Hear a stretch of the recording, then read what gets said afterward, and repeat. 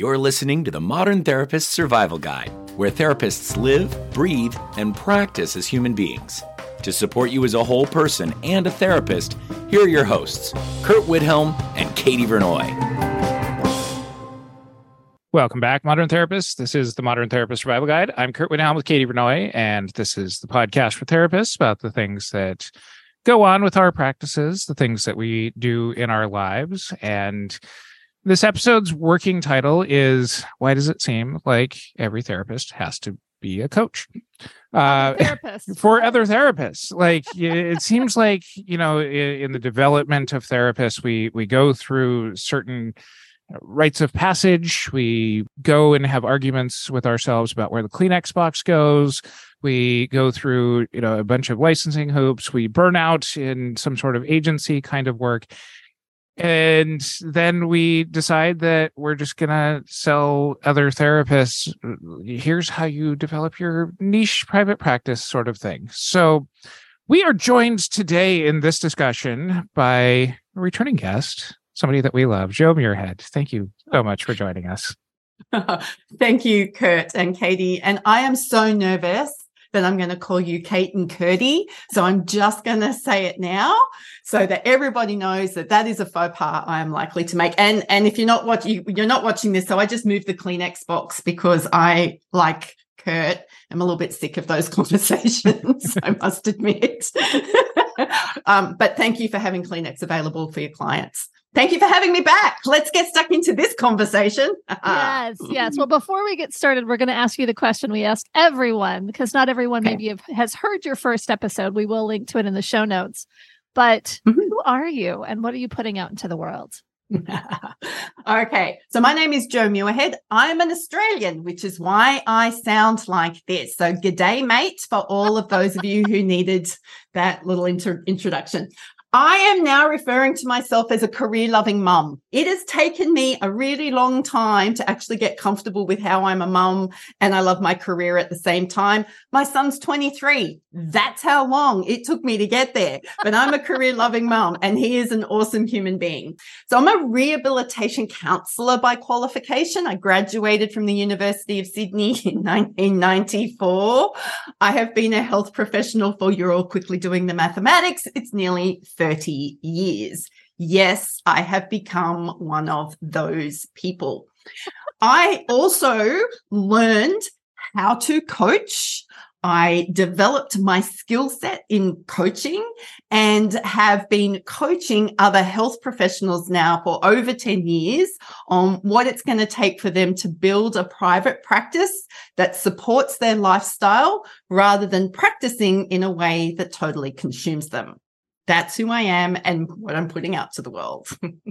So obviously we're starting this episode very just, I don't know, what's the energy that we have here? Angsty or just kind of like, because some of this did start with an email from a listener that was just kind of like, I have been to seemingly all of the coaches.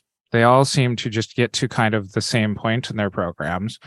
Like, what separates the good coaches from the bad? So we usually have some sort of question towards the beginning of this. Like, I don't know. Let's just jump to like, what makes good coaching? What makes bad coaching?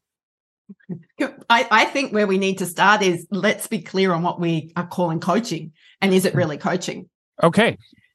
And I think that's part of the really big problem. Coaching is a skill set.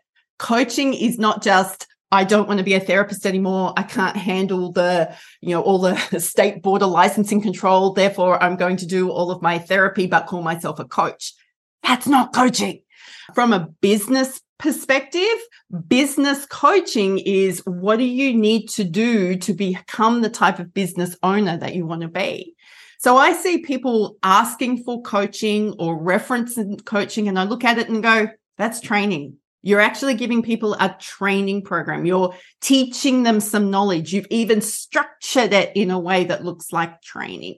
And then we've got people who are into mentorship. And I guess how I work is probably a blend of the two, where it's kind of like, so you want to do what I've done or what you think I've done. Okay, I can mentor you, but I'm actually going to make sure as your coach that this is going to serve you.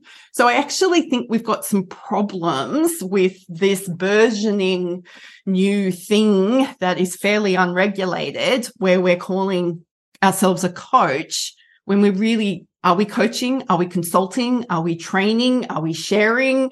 Are we bored? Are we burnt out? Like, I think that's my list. So I think, that's one of the first things. That the next thing that comes up is, I think people, consumers or customers of coaching, we have completely unrealistic expectations.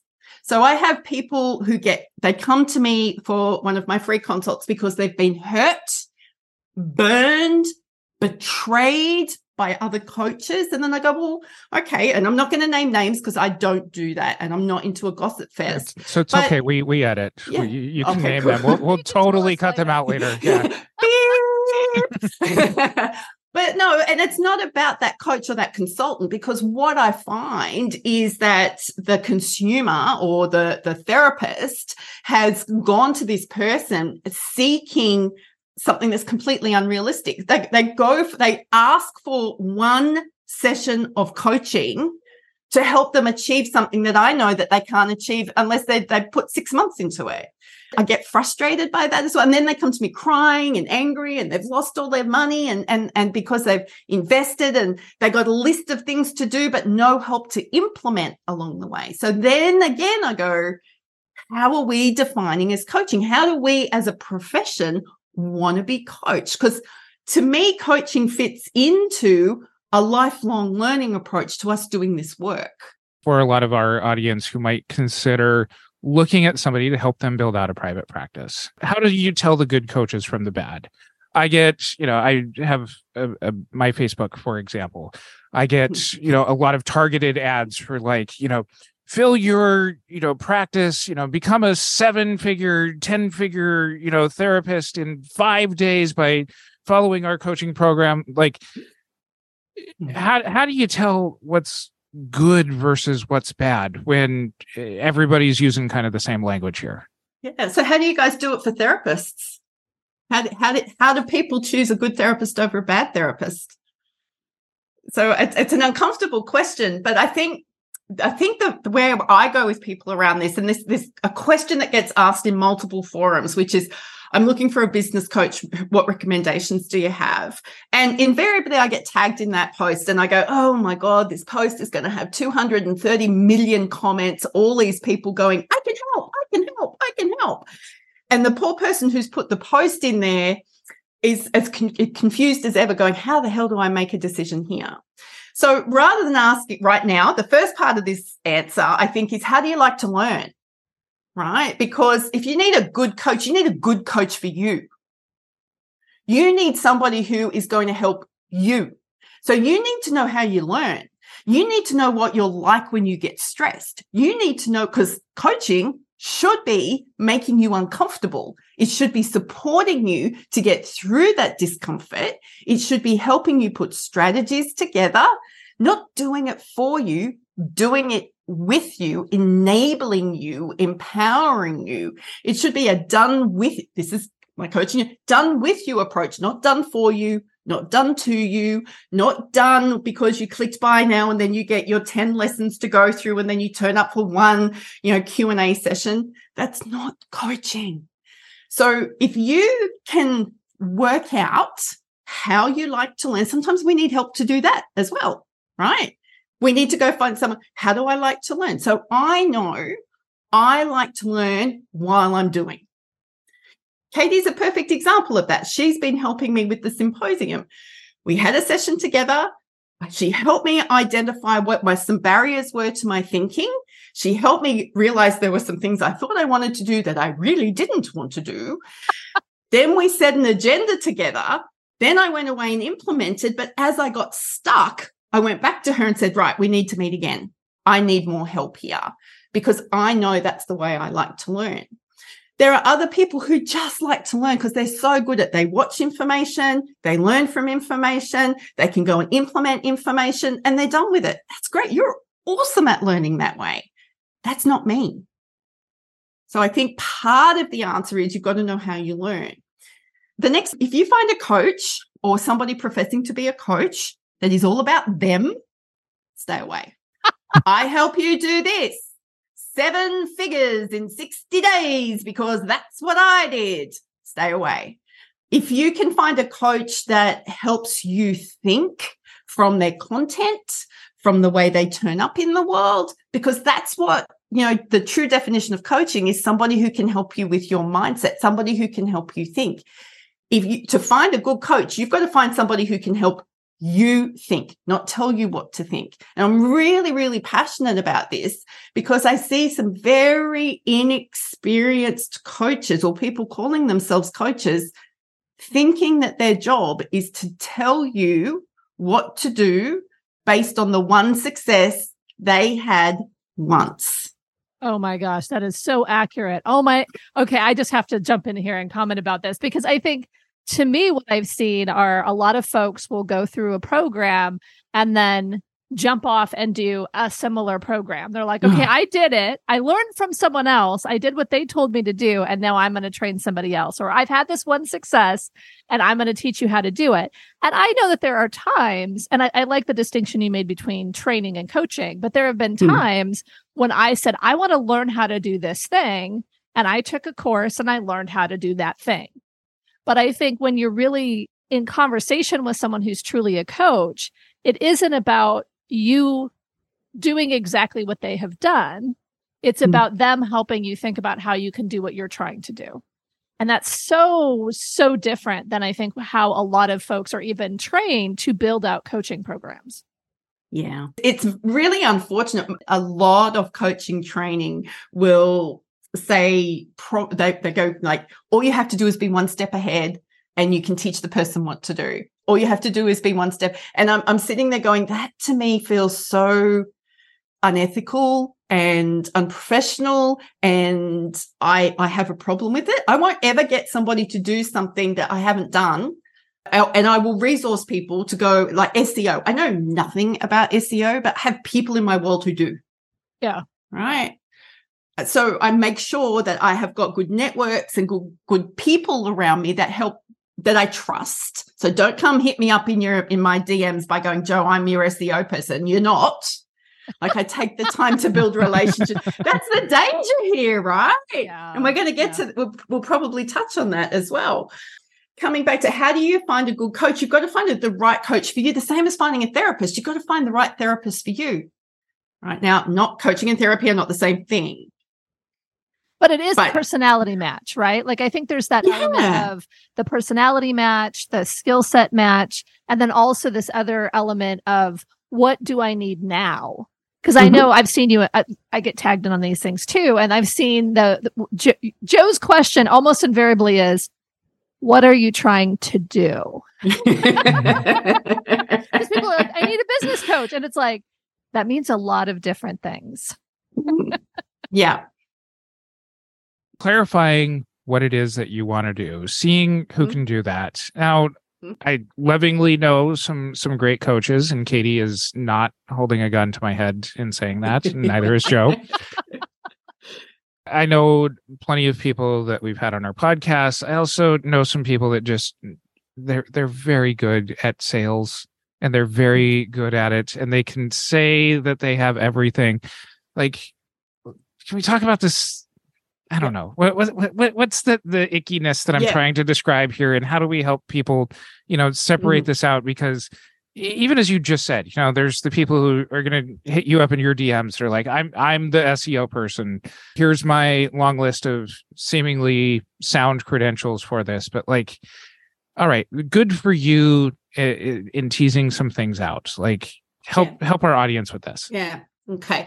So the marketing tactics and the sales tactics that you see have been around since the Mad Men era, right? So they're not new. Okay. So these are the no, I'll get to it. These are the same tactics that convinced us that smoking was good for our health. All right. So if you go into this more. Okay. Well, I've thought about this because I have been taught, I've been a part of training, particularly coaching training, where they use some of these tactics that I feel are completely manipulative. And I got caught, I'm just going to share this. So I got caught last year. with the 10 years, 12 years that I've been doing, so I got caught last year. I had a $4,000 spend on something. It was about Facebook ads, because I know nothing about Facebook ads, but the way this was presented to me was it was going to be customized. It was going to be high touch points along the way. I was going to get actual ads. What I was delivered was cookie cutter, same ads as I saw coming up in through my feeds with the same images and the same language, building me a highly untargeted audience so that when I couldn't close sales off the back end of those leads, that coach could come back to me and go, well, it's your sales problem. Here's another coaching program that you need to buy because you've got poor sales techniques. When I'm like, no, you're not delivering on your promise here.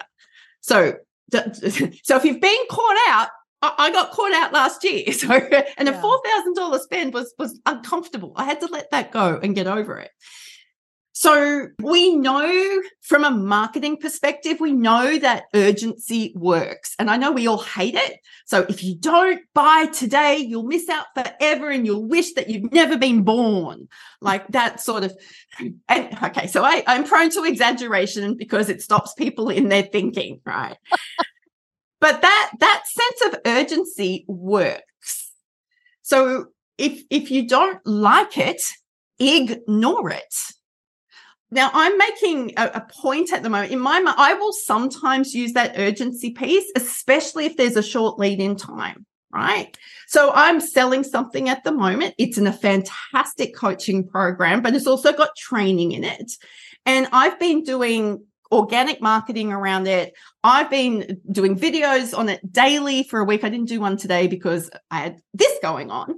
But I know people aren't buying because they don't know the cutoff date. They're not going to they go, oh, Joe will tell me, the marketing will tell me when the cutoff date is. So we've become accustomed to our marketing telling us when things are due, and we're so reactive to a sense of urgency, especially health professionals, because we have just lived through 3 or 4 years. You guys are in the US. You're doing this more often than you realize. You don't make decisions unless it's a reaction to something. And I'm being very generalized here, and I know you'll get some hate for that, but I'm watching you. There's such a level of hypervigilance around your work, right? How can you be planning 2 weeks in advance, 6 weeks in advance, if you haven't got some messaging counteracting that amygdala in your brain going, buy now, buy now, buy now, buy now. So as much as we say we hate those tactics, we know that they work. The one that I think that we can all do away with is the fake friending. Oh my gosh. Yes. Oh dear. Yeah, that's absolutely horrible.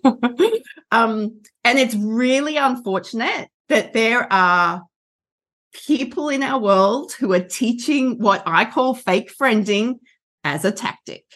So what I mean by fake friending is you'll get somebody slide into your DMs and they'll go, for example, hey, Katie, had a look at your profile. Love what you're putting out into the world. You're awesome. And Katie goes, hi, Joe. Thanks for taking notice. The next part is, I'm a coach and I want to help you expand. AKA, I know nothing about you and I've been taught how to do this. And this is probably a copy and paste message. And then Katie comes back and goes, what the heck? Like, yeah. I actually wouldn't have responded to the first one, but yes. Oh, okay. Yeah. So I know this is going on, and it makes it hard for me because as somebody who uses Facebook, I genuinely want to connect with people. So I didn't realize how prolific this was until people started ignoring my messages, because I'm going, hey, so great to meet you. Thank you for connecting with me. Love to know a little bit more about you. And then I went, oh, shit. They think I'm just like all those other people. And I'm like, oh, that's so sad. Yeah. That social media, which is a point of connection, not a point of sales, has become something that we're now fearful of who we're connecting with. Because if I express a genuine desire to want to get to know somebody because I want to be connected, they're going to shut me down because it's like, oh, hell, don't sell me anything. Like, stop. Yeah. Stop it. Well, and I think this isn't just a problem within our profession. I mean, this is rampant everywhere. I get, anytime I pop into LinkedIn, I get tons of messages. Anytime I, Instagram and Facebook, I've tried to sort those so that, unsolicited DMs are not coming in. But I would actually take it further even than this random fake friending in the DMs. I think there's also networking that happens that is strategic to the point of being excruciating, where it's not really about connection. It's about, I see you as a target for my services. And so I'm going to become your Facebook friend. And that's all it's about. I'm sorry. No, and you're right. And it saddens me, especially if we've got other therapists engaging in this behavior. Yeah. Right? Because, the community looks to us as experts in human behavior. They look to us as having the answers to the emotional crisis driven world that we live in these days. Yet, it's stuff like this that makes me kind of go, please check in with yourself and ask what it is that's driving you to adopt these practices. Because if you wouldn't do it as a therapist, then why the hell are you doing it as a coach? Yeah.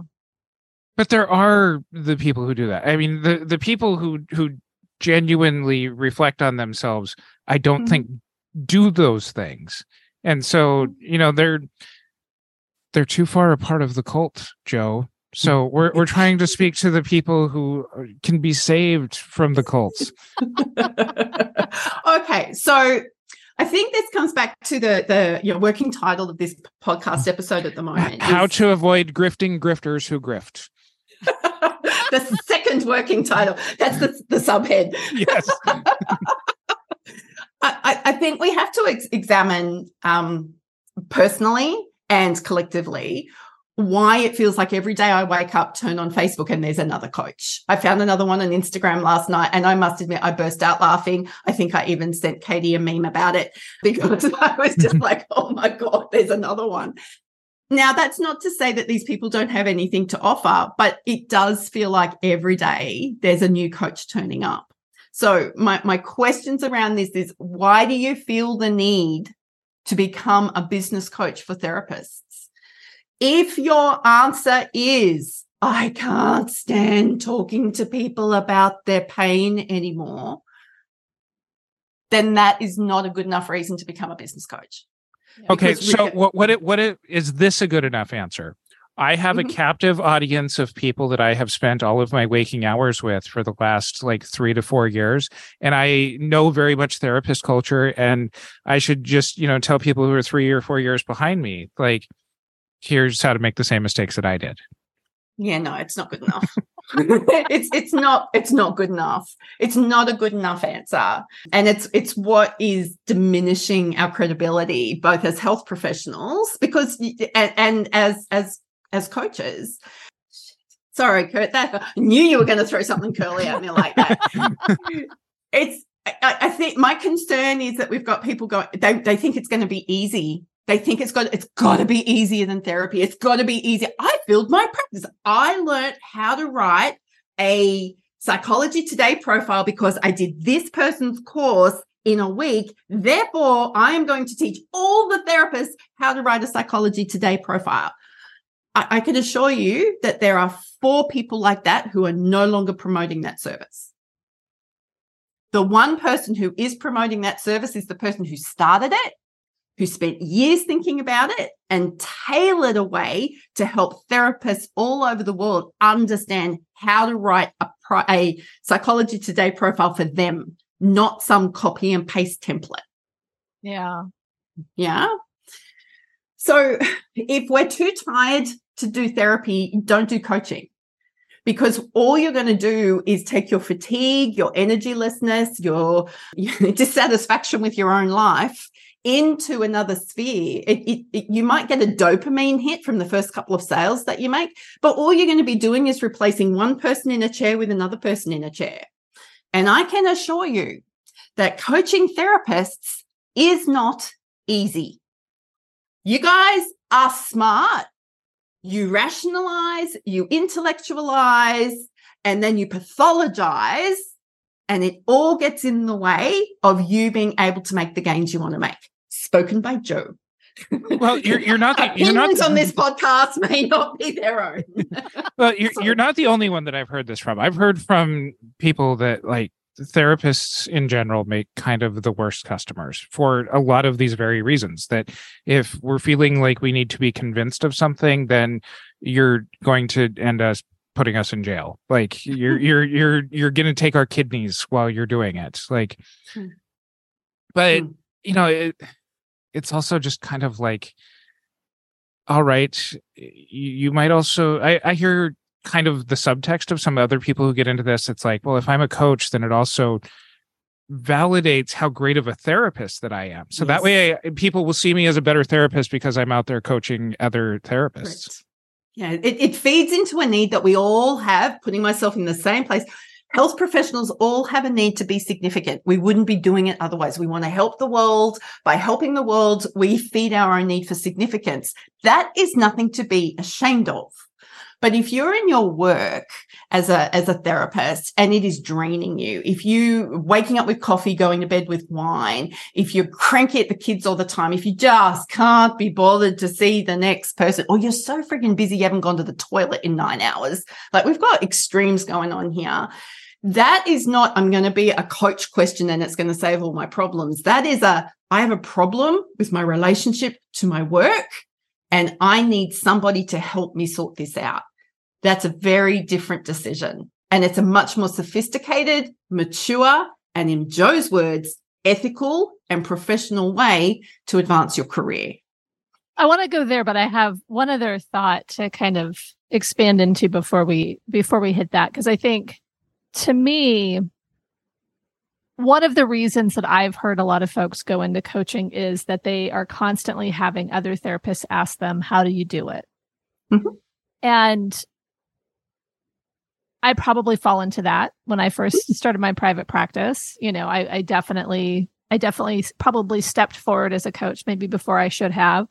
But there's also a piece to our profession as therapists, as health providers, where we are constantly expecting someone else to tell us what to do and how to do it. Yes. And oftentimes for free. But then there's also this whole, like, you know, charge your worth, all the things. And we've got other conversations where we talk about that, where we get into this space as professionals where we're trying to be helpful and answer questions of all these people. And then we recognize how much time it is taking. And so we start charging for it.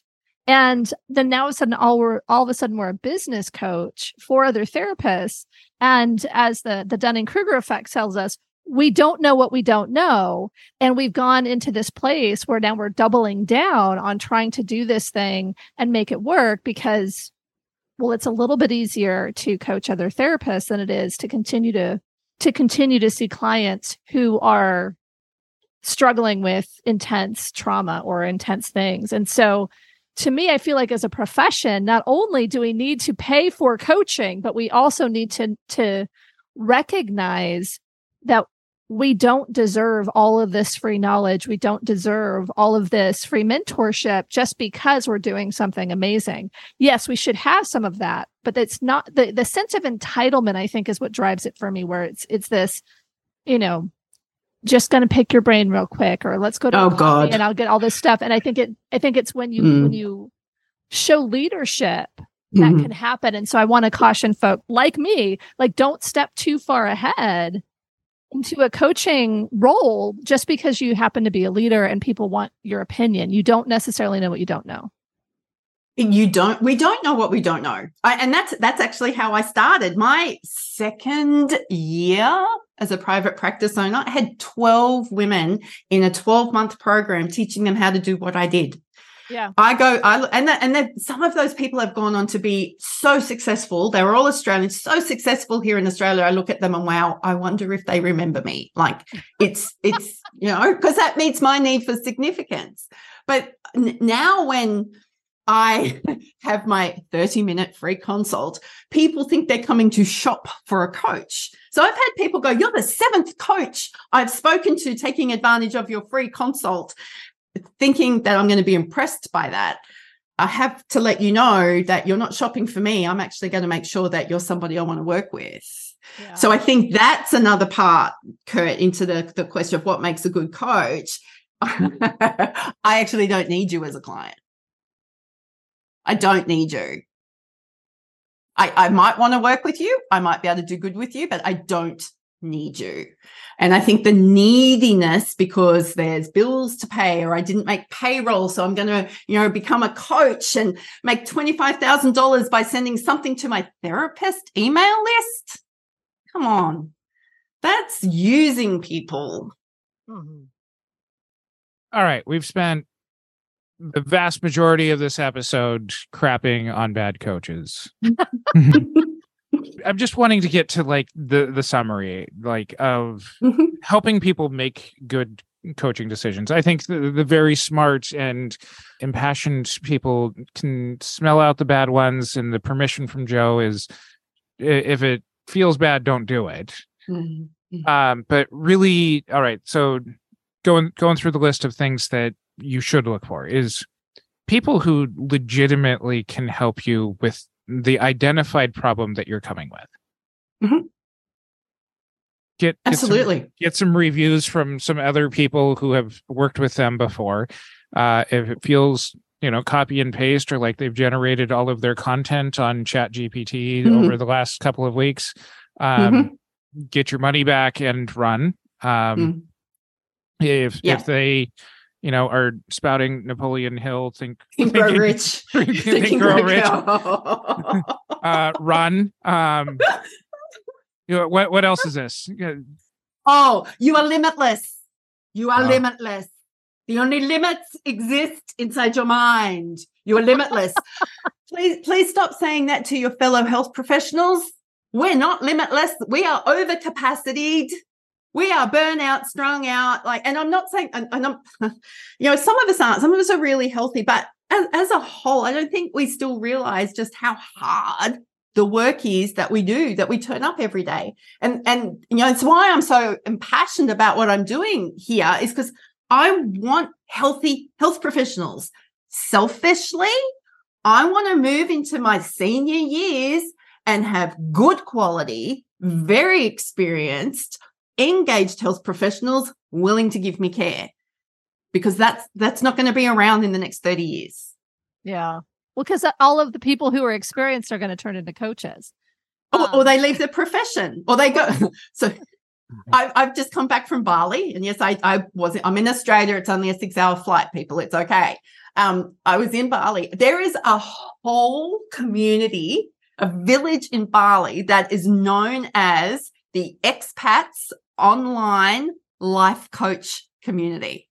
So you go to this village, this Balinese village, and you ask people the question, what do you do? I'm an online coach. I'm an online life coach. I'm an online business coach. Some people might go, I'm into crypto, but there's memes about it all over the world. This place sounds terrible.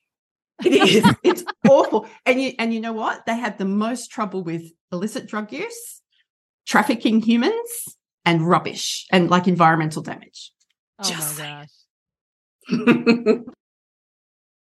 So we don't want all of the therapists to become coaches because they're one step ahead, they're burned out, they don't want to do therapy anymore. We don't want them to fall into that space.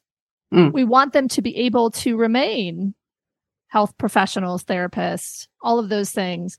And I know you use the term future proofing. And so how can therapists do that? And where can they seek trustworthy guidance? Because I think there's this element of just, it's a foregone conclusion. We're going to burn out. We need to stop being therapists. And that's very sad. And it's also very hard for our world. I mean, if we don't have therapists, what do we have? We don't have mental health providers that are experienced enough to do some of the work that really needs to be done. Yeah, and we have inexperienced, unregulated, untrained coaches trying to provide services to people who need more intelligent, more robust, more evidence-based care than that. Yeah. So, okay.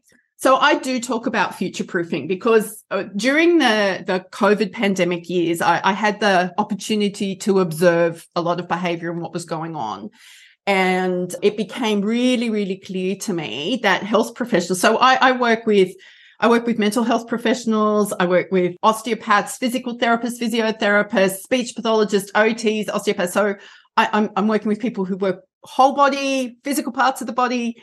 And what I observed, right, is that we are no longer fit for purpose. The purpose that we were engaged when we went to college, university, what we were told and prepared for has changed. And what I mean, so Kurt's like, what do you mean I'm no longer fit for purpose? It's like we went to university and we were all taught how to work with people when they turn up with single issues.